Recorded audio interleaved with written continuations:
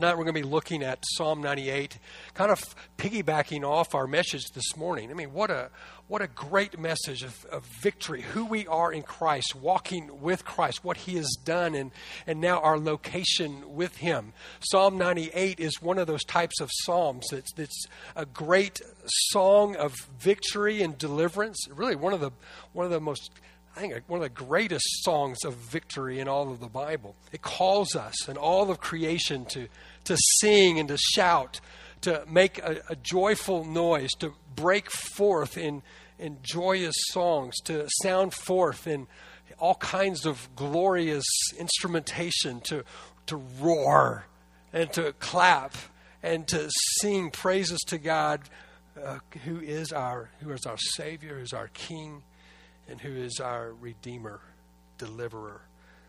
Tremper Longman, he's a scholar and commentator. He calls this psalm a divine warrior victory song.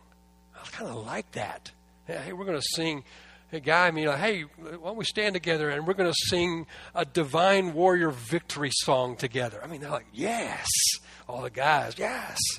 Divine in that this song speaks of the acts accomplished in the supernatural. Warrior in that God shows Himself powerful and mighty and strong. Victory in that God wins. I mean, He saves and delivers from bondage. It's a great, great psalm. Though there's no author mentioned in this psalm, it's most of the commentators point it to David. It was written in the later part of it's one of the later psalms, and it kind of has his fingerprint on it. We're not certain about the occasion. Some of the psalms they speak of a specific occasion that psalm is written for or came out of. This one doesn't have that because it's written probably a little bit later. There's a chance or assumption that it was probably a reflection of a song sung by the Israelites after they were set free from Babylonian captivity. It was a song that they sang remembering their freedom and God delivering them. But I think it's interesting that the psalm doesn't at all introduce a specific historical event. I think our focus in this psalm is on God's saving work rather than a specific historical act. We're just reminded to think about what God has done in delivering us, saving us, and rescuing us. This Psalm 98 can be divided into three real simple sets of 3 verses each. Verses 1 through 3, we see God, the praise of God's past acts. In verses 4 through 6, we see the praise of God's present reign as king. In verses 7 through 9, we see the praise of God's future coming as judge. I like the way John Stott, he divides it out. God, the first 3 verses, God the Savior, then God the King, and God the Judge. Very simple. Our focus tonight is going to be on just the first verse, 10 simple Hebrew words. But I do want to read the whole psalm together, and then we'll focus in on that one verse. Let's read together, or listen as I read. Oh, sing to the Lord a new song, for He's done marvelous things. His right hand and His holy arm have worked salvation for Him. The Lord has made known His salvation. He has revealed His righteousness in the sight of the nations. He has remembered His steadfast love and faithfulness to the house of Israel. All the ends of the earth have seen the salvation of our God. Make a joyful noise to the Lord, all the earth.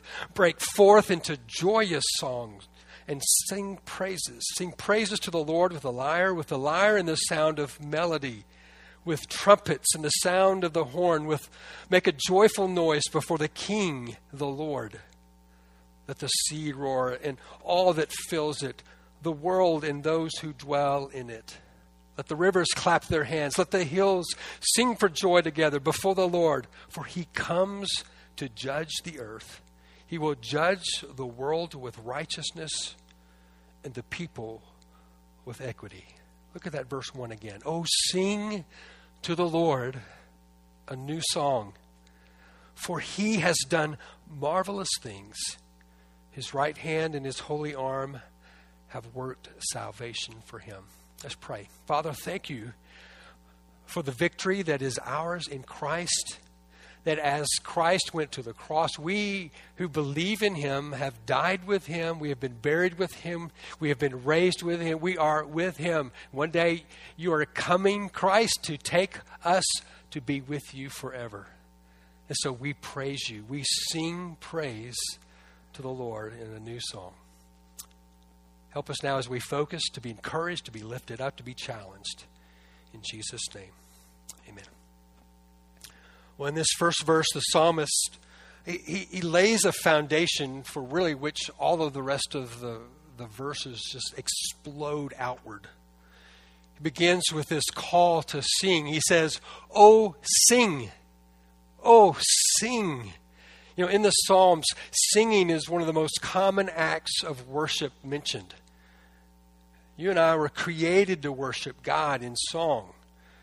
And you may say, well, John, if you heard me singing, you would not want me to be very loud. But that's not what he's talking about here. I mean, singing is what we do. I mean, ask the mother who holds her child at night. What does she do? She sings the lullaby over that child. What do we do at the Razorback game? We sing and shout. I remember when you guys won the state championship. I mean, we are the champion. I mean, we just like to sing. You've been watching the Olympics, and you see those guys up on the platform, and the flag goes up and the national anthem. I mean, do you kind of inside, you start singing, yes. This is one of those kinds of songs.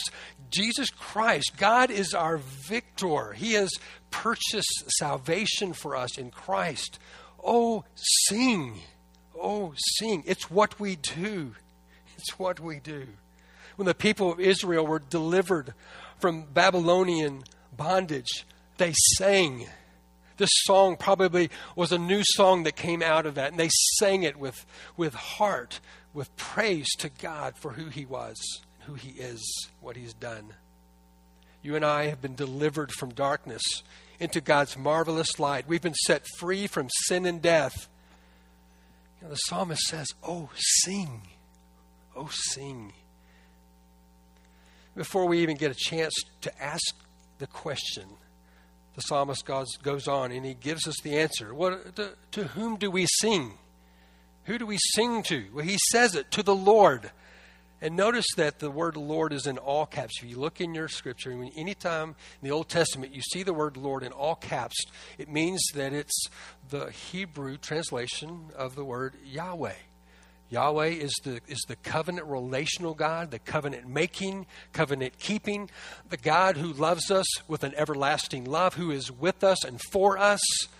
It is the God who is on our side. The promise-keeping God. Oh, sing to this Lord.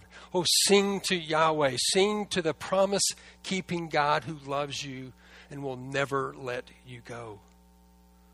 Well, what do we sing? Well, he answers that question. He says, sing to the Lord a new song. This phrase, new song, occurs in the Bible 9 times. 6 times we see it in the Psalms, 1 time in Isaiah, and twice in Revelation. In every instance, every time, the references to the song of this new song of praise, it's addressed to God. It's always be tied into his salvation of his people.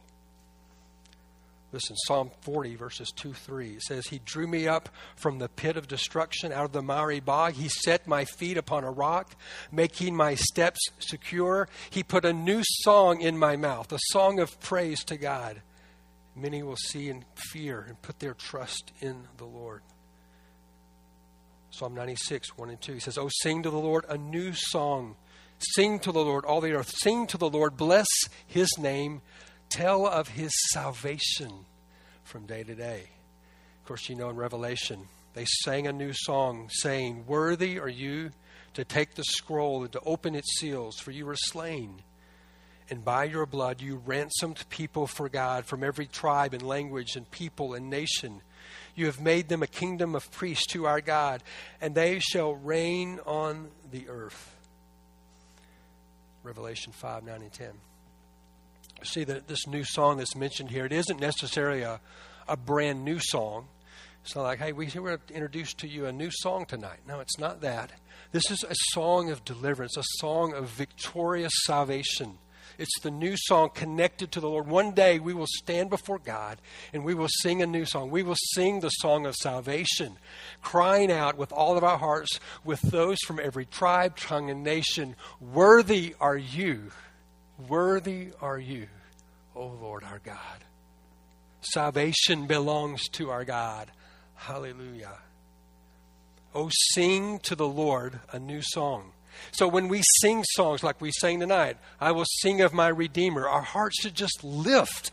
When we sing songs like we did this morning, in Christ alone, or crown him with many crowns, or Amazing Grace. I mean, these songs should do something different in us. It should stir up awe and wonder, thankfulness, adoring praise.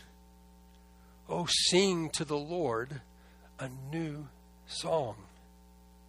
Well, why do we sing? He answers that question here too. For he has done marvelous things. I love this word, marvelous. Marvelous. It means wondrous, extraordinary, astounding, or astonishing, awesomely glorious. Marvelous deeds. God has acted upon our behalf in this way. These aren't just normal acts. These are spectacular, awe-inspiring acts of God. And he has done them for us, for you, and for me. Listen to how Moses says it in Exodus 15:11. He writes, "Who is like you, O Lord, among the gods? Who is like you, majestic in holiness, awesome in glorious deeds, doing wonders?" There's no one like our God. No one like him who has done such marvelous things. He's demonstrated his love for us, and that while we were still sinners, he sent his son to die for us. Like the psalm that says, he took my sins and my sorrow. He made them his very own. He bore the burden to Calvary and suffered and died alone. How marvelous, how wonderful, and my song, this new song will ever be. How marvelous, how wonderful is my Savior's love for me. You know, Jonathan Worsley shared with us about God's right hand. It's a place of favor and fellowship, friendship and power and might. Well, here we see a touch of that same language. It's his right hand, this hand of power and friendship and favor. It's the hand of the Lord, Yahweh, who's this relational, covenantal God. And it's powerful and friendly and favorable. And it's for us. And it's not just this right hand, it's a holy arm. So God has acted powerfully and perfectly, sanctifyingly. And now the psalmist tells us what God has done. He says, with his right hand and his holy arm, he has worked salvation for him. So in closing, let me just want to draw your attention to what God has done for us. I want us just to kind of marinate a little bit in this salvation, the marvelous work of salvation. You know, when you and I were dead in our sins, when we were enemies of the cross and of Christ, when we were blind and wandering in darkness without hope and without any escape from God's just wrath that was going to bear down upon us for all of eternity. Where Brad shared, was it a couple weeks, the weeping and gnashing of teeth, an awful place. That was our destiny. We had no hope. We deserved judgment. But yet out of love, God stepped in. He stepped in with great love and mercy and grace, and he saved us. In our place, he gave his son to die and to take upon himself the penalty of our rebellion. Through Christ and by faith, The sinner now becomes a saint. The enemy becomes a friend. The orphan becomes a son or a daughter. The destitute becomes an heir and co-heir. The guilty becomes innocent. The slave becomes free. The alienated becomes united. The vile becomes pure. God has elected us. He's called us. He's regenerated us. He's justified us. He's filled us with His Holy Spirit. He's united us with Christ. He's adopted us as His own. He saved us, ransomed us, delivered us, freed us, redeemed us, bought us. He is sanctifying us. He is preserving us. He is living in us.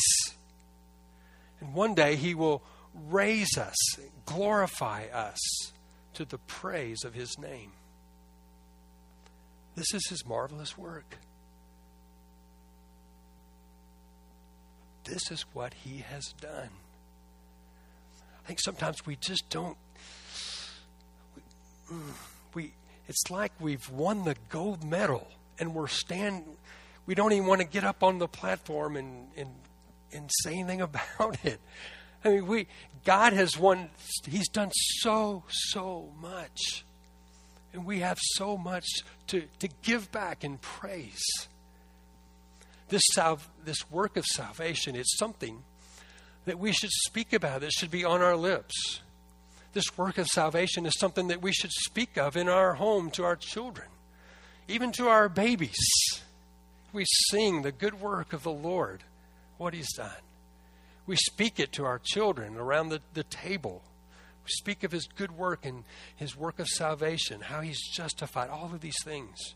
We share it with our family, with our friends. And this week, even as girls come onto our campus, we want to share it with them. And as we gather together on Sundays, because of what He's done, we are brothers and sisters in Christ. We are united together as His family. And so with one voice, we gather together and we sing. Oh, sing to the Lord a new song. For He has done marvelous things. His right hand and His holy arm have worked salvation for you and for me. Amen? Let's go and let's share it. Let's go and let's shout it. Let's go and let's roar it for His glory and fame. Let's pray.